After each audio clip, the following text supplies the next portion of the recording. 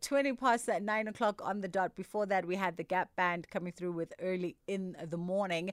We're going to take a quick break and then we come back and we talk Silverton Siege. This is a brand new Netflix movie. It's coming out on Freedom Day next week, the 27th of April.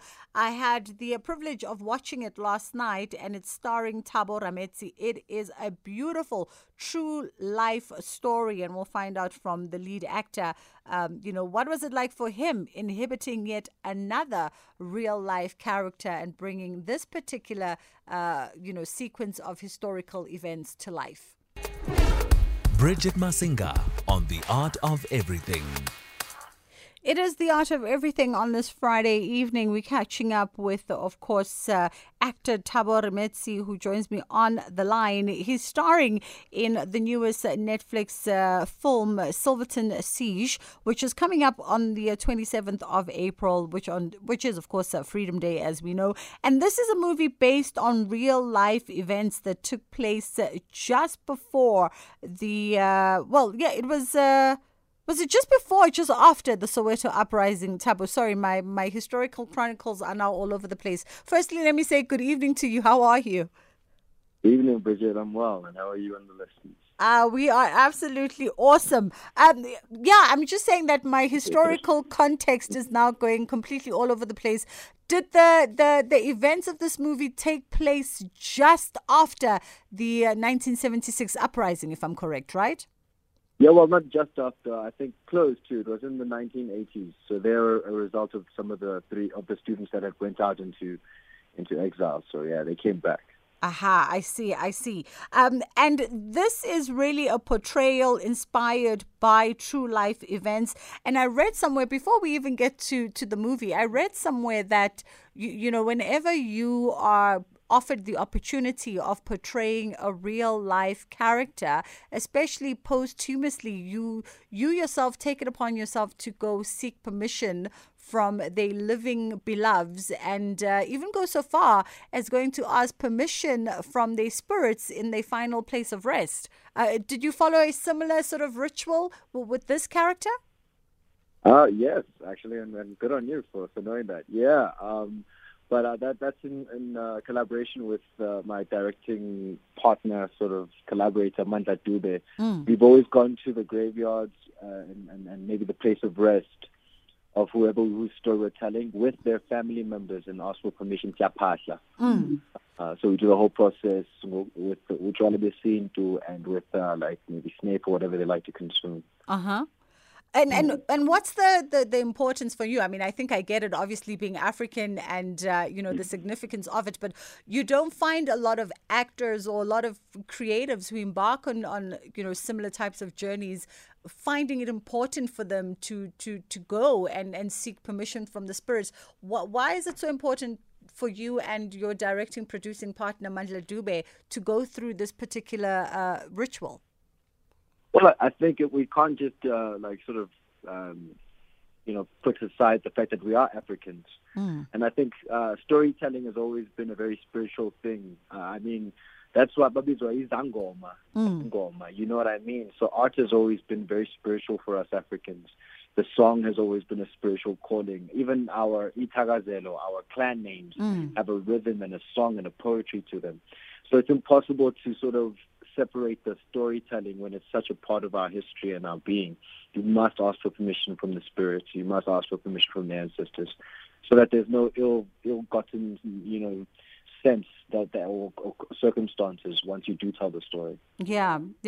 I watched the movie yesterday. It was absolutely incredible. Yourself and your fellow castmates have done a really great job with putting this one together. And it tells the story of Calvin Khumalo, who is a South African, I think, in the eyes of many, is a South African hero and was at the forefront of the Free Nelson Mandela movement. But it's also a story that a lot of South Africans tend to not know. What came out of the research for you guys as you were putting together the script, or as you were presented with the script? What was some of the findings for y'all from the research in terms of why, firstly, a lot of South Africans don't know the name Calvin Khumalo, let alone the face, and what was the perception in terms of those particular events and those particular individuals? Well, I mean, firstly, I just want to be clear that we did not use the names of the original three trios. And the original three trio and their names need to be echoed in the halls of history is Humphrey Makubo, Wilfred Mandela, Fanny Mafoko. Those are the original three, so we didn't use their names. I was going to ask you, why didn't you? Because at the end of the film, I did note that you put their pictures up and their real names up and paid tribute to them. And I wondered to myself, why didn't you use the actual names, even if you were doing an inspired by version of a film? Do you know what happens to these three gentlemen is so specific and horrific and unique that to sort of, I don't mean to say it like this, to water down what happens to them for theatrical effect didn't feel right, didn't sit well, and I'll tell you why. The real story, and you can feel like the original story, we have a different ending in ours, but the police officers came in and not just shot them, but also shot a few of the hostages themselves in this circumstance. And the brutality, and their bodies were laid down on newspapers. And I think that we need to allow a true, real documentary to be told about these people. Going back to what we discovered and why many South Africans don't know about this, our history was redacted. You know, there's a reason why we don't know ourselves, and that we are even complacent about knowing ourselves. We were trained by the oppressor to be complacent about our story, to not want to know about ourselves. And so they redacted and removed songs, literature, art, and stories because they know the power of that. And the power of that is that it will inspire revolution, inspire a sense of self and understanding. So I hope one day a documentary that details the very specific events comes out. We had a responsibility not just to educate, but also to entertain. I got you. Initially, you also said that you didn't really like this character. You judged a lot of the decisions, which is something that you normally don't do. So, what was the deciding factor, I guess, that made you change your mind about sort of going ahead with this particular role? I didn't agree a lot with him, but I think if I played characters I only agreed with, I'd have quite a boring career. Yeah. To be quite fair with you, I didn't agree with Solomon Masango. Not agree, but I have nothing in common with Solomon Masango, for example. Yeah. I have nothing in common with the many 18 or other roles I've ever played. But this one I didn't like. And that was the first time I felt a visceral reaction to a character, and I knew I had to take him on. I didn't like his decision. I thought he was quite selfish. I thought he made vast decisions that affect many people, but he made them selfishly. And I think I was in a political state where I noticed that with our leaders, our current leaders. And I was like, oh, this is interesting. Maybe I'll be able to get into their psyche, because right now I don't understand how they can make sweeping decisions that even if they are well-intended, do not have that effect. And I thought in Calvin I could sort of investigate that. Interesting for me that you bring up Solomon Masango and some of the other characters that you've played over the years, because I found myself thinking that, is it by deliberate design? I know that some actors, some creators, I guess, really get swept into telling important stories and for personal and professional reasons. Is it a conscious thing for you now at this particular age and stage in the game to be telling stories of reverence and to be telling stories of African history and in particular South African history? Or is it just by chance that these stories somehow find you? I'd probably say there's quite an intent to it. I'll be honest with you, of my 18 IMBD credits, for example, I've only played maybe 3 historical characters, 1 being American and 2 being South African. Yeah. Or 3. But look, I'm obsessed with telling African stories. I did a little trip when I was a bit younger where I traveled the continent. And I did a short film almost in every country I went to, whether it was Zimbabwe, Botswana, Uganda, Ethiopia, wherever. I just worked with whoever was a filmmaker there, and I told the story there. I'm obsessed with telling African stories. I find it very disheartening that people are always complaining that, why do you guys keep telling these stories? But you'll never hear the British, not tell an imperial colonialist story. Yes. You'll never hear the Americans complain about the great wars they fought.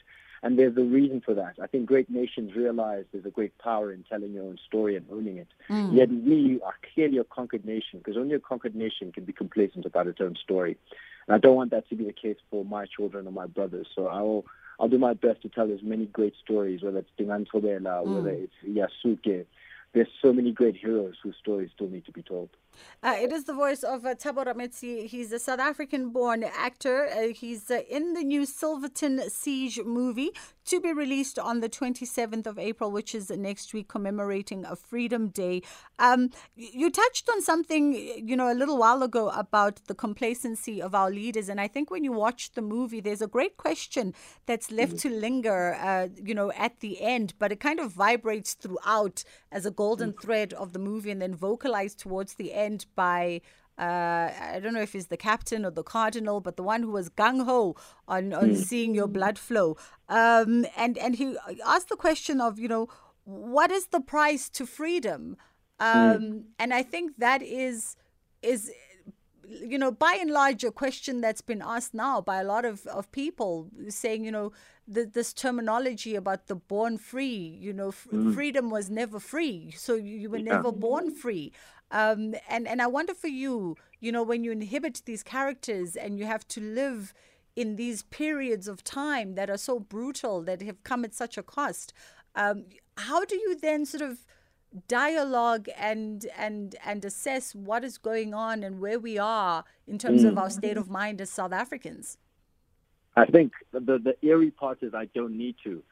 It's frightening that the stories could still stand right now. I think any of the speeches, I had the privilege of writing the final piece, for example, in Kalushi, the final monologue he spoke. I wrote it myself. And all I had to do was write as a young South African at that time during the Fees Must Fall movement.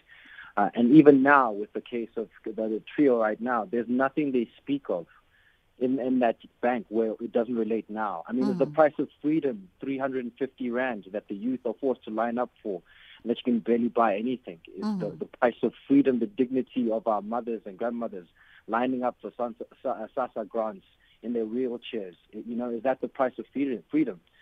People dying in hospitals because of corruption.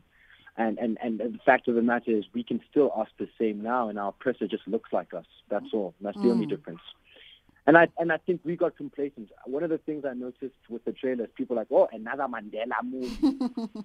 And I'm the same person. I feel a certain way about Nelson Mandela now that perhaps the youth of that era did not feel about.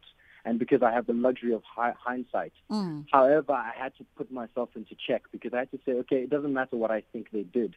They took us to a certain place, but we stopped and rested and thought the fight was over. It has never been over. We need to continue and perpetuate the fight for liberation, economically, socially, on the terms of education, and even on the ideals. Our country has no name, has no flag. We haven't even defined ourselves as a people yet. Wow, that in itself is a completely different conversation, and a very impassioned, polarizing one. When people speak about the country having no name, no flag, and just being a geographical pin. But I guess all things are what you make of them. What would you want your takeaway, or what would you want the audience takeaway to be? Especially being introduced to these really three powerful voices of history that for reasons that you've mentioned prior are not known to us. What would you want our takeaway to be when walking away with having engaged the Silverton trio? Well, I'll be remiss to say this. I'll be honest to you, the film itself, whether or not you care about the politics or the ideologies, is an entertaining action film. It's an action thrill-by-minute thriller. And so you don't actually have to carry any of the biases or propaganda or shared propaganda within the film. I promise you can be a complete neutral. You can even be someone who favors the other side. You will enjoy the movie. But as to what I hope people take from it, these young, they're laid siege in there. But I hope, and I speak for all South Africans, that if ever your dreams, your freedoms, your ideology is ever held hostage, Then sharpen your spears, harden your shields, and lay siege. Lay siege. That's probably what I want people to take from this.